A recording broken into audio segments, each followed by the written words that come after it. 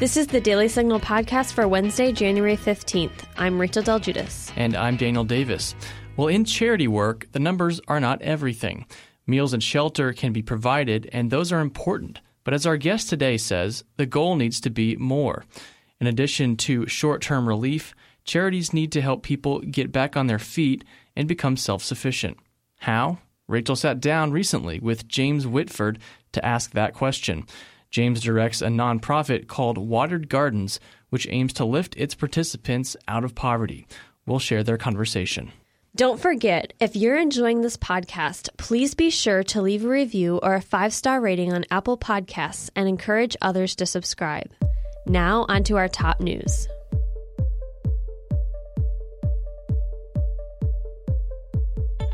Nancy Pelosi is finally pulling the trigger. The House Speaker set up a vote on Wednesday to send the articles of impeachment to the Senate. That decision follows weeks of delay and mounting criticism from both Republicans and Democrats. The Senate would then proceed with the trial in a matter of days. Majority Leader Mitch McConnell's plan is to begin the trial and consider witnesses later, rather than up front.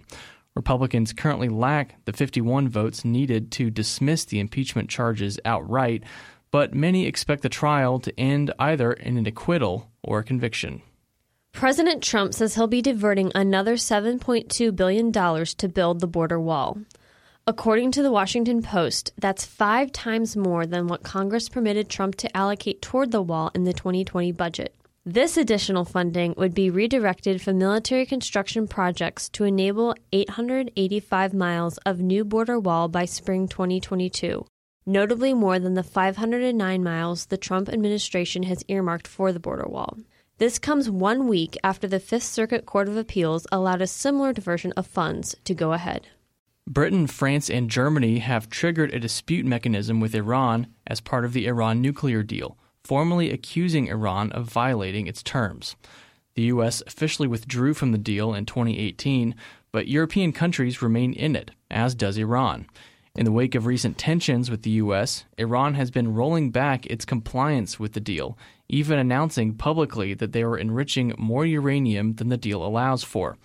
In response, Britain, France, and Germany said in a joint statement, "We do not accept the argument that Iran is entitled to reduce compliance with the JCPOA.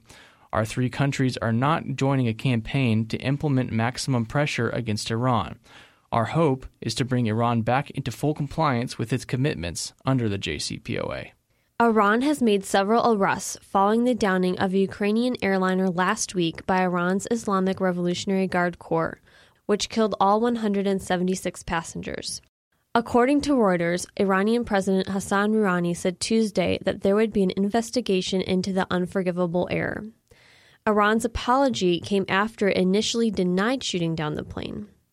The regime says the plane was mistakenly shot down as its military was on high alert after the U.S. killed its top military leader, Qasem Soleimani, in a drone strike. Canadian Prime Minister Justin Trudeau appeared to cast some blame on President Trump Tuesday for the downing of the Ukrainian jet, which killed all passengers, including 57 Canadians. Here's what he said in an interview with Global News Television. Do you think that the people who died on that plane are collateral damage in the tensions between Iran and the U.S.? I think if there were no tensions, if there was no escalation recently in the region, those Canadians would be right now home with their families. This is something that happens when you have conflict and war. Innocents bear the brunt of it, and it is a reminder why all of us need to work so hard on de-escalation, on moving forward to reduce tensions and find a pathway that doesn't involve further conflict and killing. Up next, Rachel's interview with charity leader James Whitford. If you're tired of high taxes, fewer healthcare choices, and bigger government, it's time to partner with the most impactful conservative organization in America. We're the Heritage Foundation, and we're committed to solving the issues America faces. Together, we'll fight back against the rising tide of homegrown socialism, and we'll fight for conservative solutions that are making families more free and more prosperous. But we can't do it without you. Please join us at heritage.org. We are joined today on the Daily Signal podcast by James Whitford. He's the executive director of Watered Gardens, an organization that serves the poor and homeless. James, thank you so much for being with us today. Thanks, Rachel. Great to be here. So just to kick us off, to get started, can you tell us a little bit about your organization, Watered Gardens, and why your organization was founded? Well, sure. My wife and I co-founded Watered Gardens in 2000, so it's been about 20 years now, and it just started out of compassion. So we had our faith in Christ and our heart for people and wanted to put that to work, and so we began a small little outreach center that has grown over the years, and of course along the way we've learned a lot as well. So in your organization, you just kicked off an initiative called True Charity, where you spend time talking about the problem charities commonly face, where they tend to value outputs rather than outcomes. Can you tell us more about that and why you started this initiative in the first place? Well, sure. So I think just going back to the idea of learning curves along the way in mission work and realizing that there are some competitive models out there that where, needs are being met, but people aren't actually being really helped. They're not being empowered.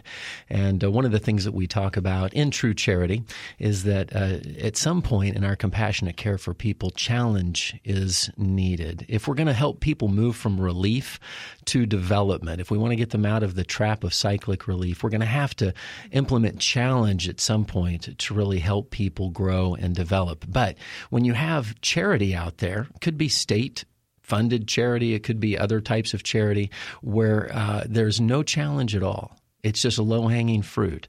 Then missions like mine that know how to empower people and want to do that, it becomes harder for us. And so what do we do? Well, we launched an initiative called the True Charity Initiative just to help leaders begin to rethink what charity it really should look like, and that it's got to be more than a handout.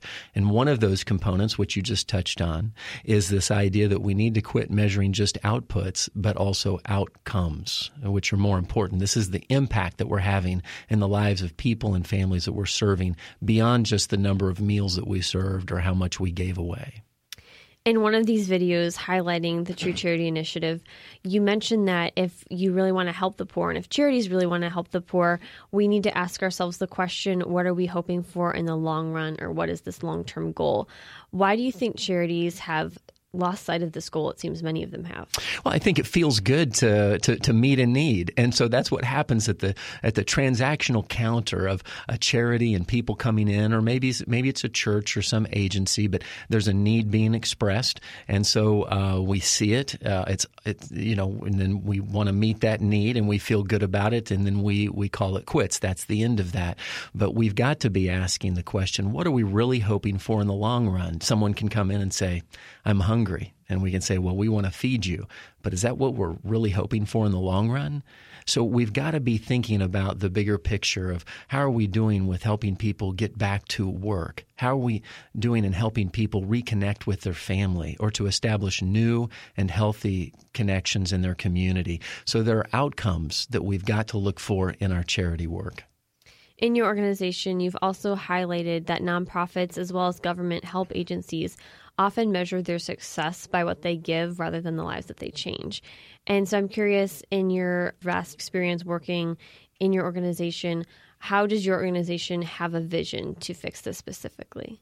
Well, it really is the expansion of our True Charity Initiative. And so True Charity came out of this, we were beating our heads against a wall trying to figure out, gosh, how is it that we can help a community get better at really empowering the poor?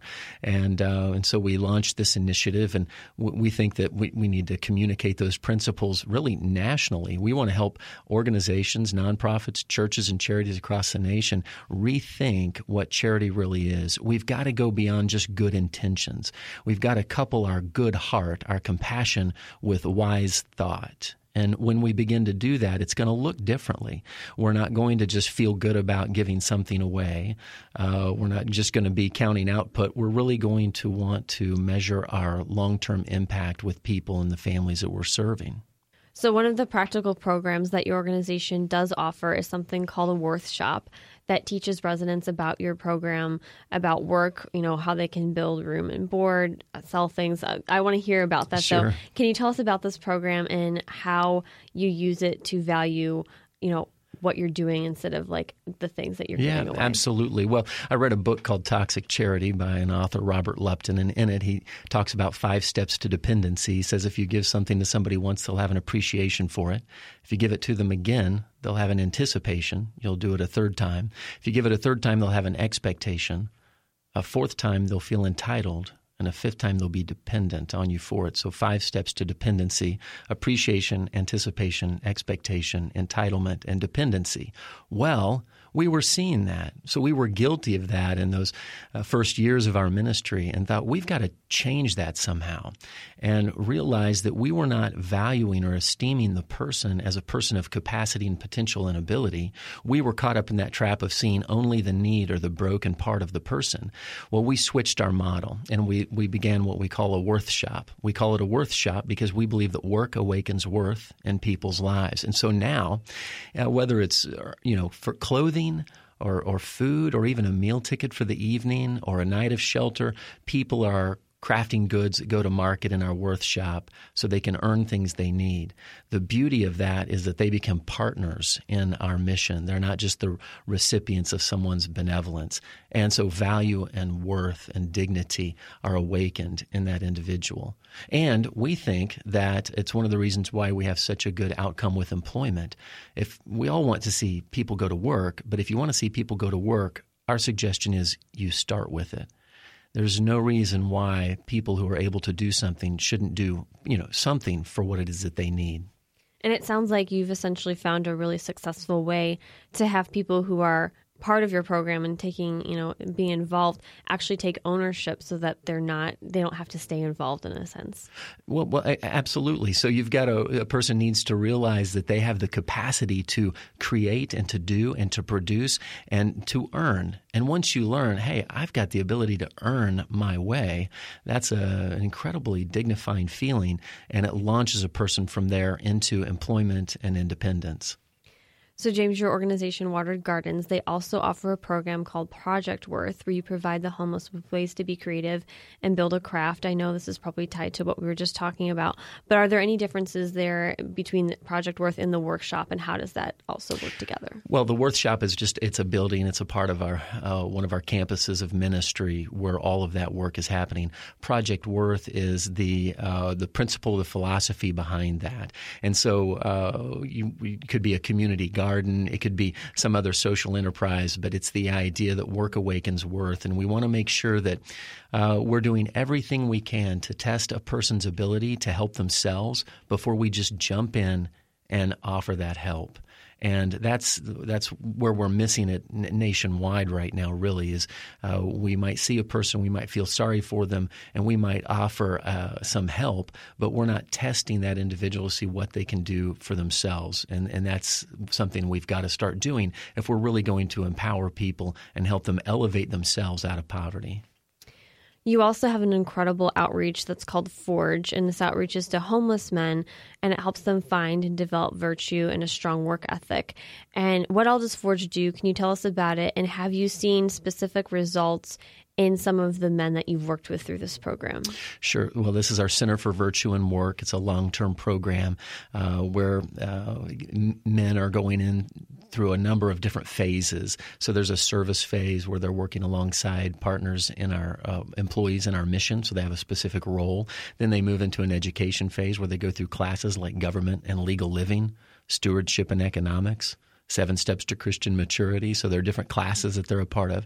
Then they go into a work readiness phase where they're going through computer literacy training and mock interviews, resume writing, soft skill development, and they're learning about their own value of work that they can offer to a company to improve the company's value. So we go through a lot of stuff like that before they then launch into a work internship where they're actually going to work with partner employers in our city. The exciting thing about this is that all of these men who come into the program give up all government assistance, and so they're making a big decision to take a more difficult and more challenging road that leads to independence and flourishing. And there are many great stories to share with you. Maybe I could just share one real quickly. There was a guy who came in who a tall man, mid-30s, shaking, addicted, living on the streets, wanted to talk about getting into the program. His name was John. And so John had, at that point, food stamps. He had an early SSI disability check and subsidized housing, but he was not a healthy or happy individual, and he really wanted to get into the program. We told him, you have to give all that up if you want to come into this program. And he did. He actually gave it up. In fact, later on, he said one of the most difficult decisions of his entire life was giving up that government package, he called it, to come into Forge. But he had had a very bad life as a kid, and certainly the state had seen him as irreparably broken and forevermore a charity case. But John today is an over-the-road truck driver, completely independent and on no government subsidy at all. And so it's a great story of how we can be pulled in one direction, but boy, if we can grab folks out of that and head them in the right direction, John's a good example. Wow, that is an incredible story, James. Thank you so much for sharing that. So you mentioned that the men who get involved in Forge, they have to give up all government assistance. And you'd also mentioned to me that Watered Gardens has actually never received public funding, and that your guiding documents say that you are committed never to receive any kind of public funding. Why has Watered Gardens taken this stand, and why is it so important? Well, for a number of reasons, but number one, we are $22 trillion in debt. And, looking at the 2019 federal budget, it was about $996 billion that was designated to go and help the poor in our country today. And so I don't think we can afford public funded solutions any longer. We're going to have to find ways to do things from a local, privately funded level. And so we're committed to that. But also, organizations that are taking a lot of government money are government dependent and typically produce people who are also government dependent. And we want to help people move away from government support to flourish as independent individuals. And so if we're asking them to do that, we need to do that as well. So we're committed to private funding. We think that charity, if it's true charity, Rachel, it's going to be because there are people who say, you know what, I want to help right here in my community, and they're willing to give. But we would not think true charity to be something that is funded through taxpayer dollars. Some taxpayer paying for something that they don't even know about is not a charitable thing. That's a powerful stand that you all take. Thank you so much for sharing that. A common thread that we often see in society a lot with those who are homeless is addiction as well as mental health issues.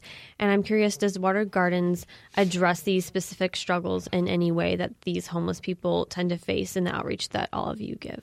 Well, sure. And it's important to understand that when we talk about mental health problems, there's a great gradation of that, right? So severe mental health problems, when we're talking about schizophrenia and things, we're going to have to refer some of our clients on. There are others that will respond to lay counseling and do very well, and so there's a large, wide array of mental health issues. Addiction as well. Of course, we offer a recovery program, and so there are different things that we do for addiction, but some people may need truly like hospitalized treatment for that. I think more importantly is to understand, why is all this happening? I mean, we've got 553,000 homeless people, and a lot of them are struggling with addiction and mental health issues. And I think it's important that we look at the pathology that's under the diagnosis, right? We've got a diagnosis of homelessness or poverty, but what's the cause? What's going on? And it really is a breakdown of the American family. I'm convinced that for a number of reasons where we're seeing, family torn apart, or then leaves children, that are neglected or abused, that then grow up and end up with severe mental health or addiction issues on the streets and maybe at missions like mine. And so we have to really think about, what are we doing in our society today to strengthen the family unit? And are there things that we're doing that are dividing the family? And again, back to the idea of a paternal state that's, quote, caring for the poor, often creates a disincentive for families to stay together. In fact, let me share one quick story with you. I met a young man named Seth sitting in our mission. I didn't know who he was. I just went down, sat down, was having a meal with him, talking with him about what was going on and why he was here. He was a resident at that point in our mission, and he said, well, I went to an agency, and they told me that if I was homeless for a particular period of time, maybe I would qualify for subsidized housing.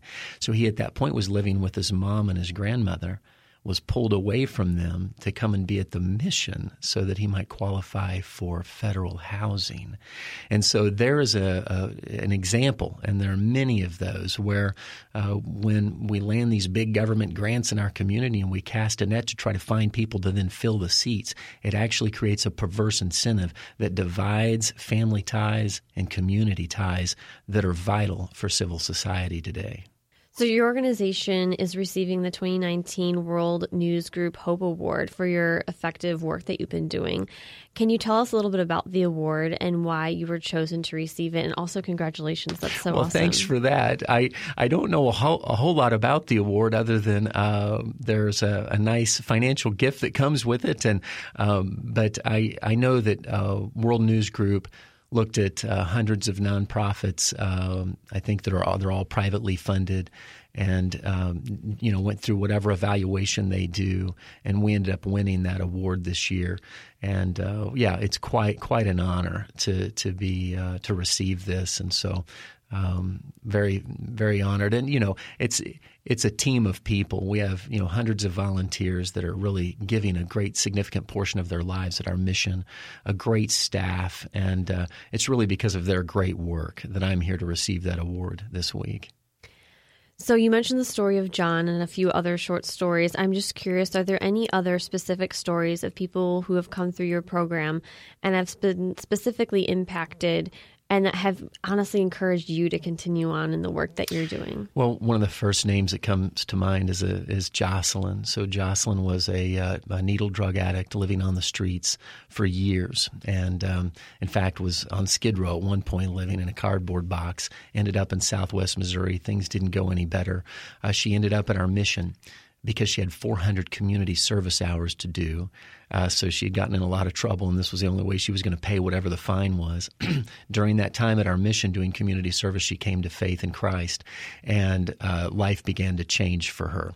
And she actually ended up going back to school. She got clean, went back to school, got a college degree, went on, got her master's degree in counseling and social work, came back to the mission, is now full-time employed at our mission, which was her dream ever since she had come to faith at our mission. She said, I want to work here someday. And so she actually got a college degree and is now employed with us. One of the unique things about Jocelyn was a time when she was on a local interview with it was a televised interview, and they were interviewing people who had given up food stamps. And she said, I need to let you know that giving up food stamps was harder for me than getting off of heroin. And it was an amazing statement, but it's one, Rachel, that we have found to be true for many people. There is an incredible fear factor of cutting the ties when you're tethered to the state for support, and then understanding your own capacity and potential beyond that tie. But Jocelyn did it, and she's flourishing today as a result. Thank you so much for sharing Jocelyn's story. We need to spread that far and wide and just talk about these actual results that you all are seeing. That's incredible. So we've talked about the emphasis that you place on outcomes rather than outputs, which is the antithesis to what so many in government see as they push more agencies and programs to fix problems. So what is your message? If you could say something to legislators, what would be your message to them to encourage them to fix this problem rather than being caught up in it? Yeah. So the word that comes to mind is enough, but that's not probably constructive encouragement. But truly, I think what we've got to do, let's work together. I would like to work with leaders that do what I do in missions across America. See if we could get together. Let's get together at the table with some policymakers and say, okay, what can we really do to restore civil society, to make sure that we're empowering the poor, and I think what we'll find is that it would be good if policy just withdrew some of that lower-hanging fruit of welfare and government subsidy for the poor in local communities and allowed local communities to network together well and to do that job themselves before people are accessing state help. So that would be the one thing I would recommend. Well, James, thank you so much for being with us today in studio on the Daily Signal podcast. Thanks for having me. That'll do it for today's episode. Thanks for listening to the Daily Signal podcast, brought to you from the Robert H. Bruce Radio Studio at the Heritage Foundation. Please be sure to subscribe on Apple Podcasts, Google Play, or Spotify. And please leave us a review or a rating on Apple Podcasts to give us any feedback. We'll see you again tomorrow. The Daily Signal podcast is brought to you by more than 500,000 members of the Heritage Foundation. It is executive produced by Kate Trinko and Daniel Davis. Sound design by Lauren Evans, Thalia Rampersad, and Mark Guiney. For more information, visit dailysignal.com.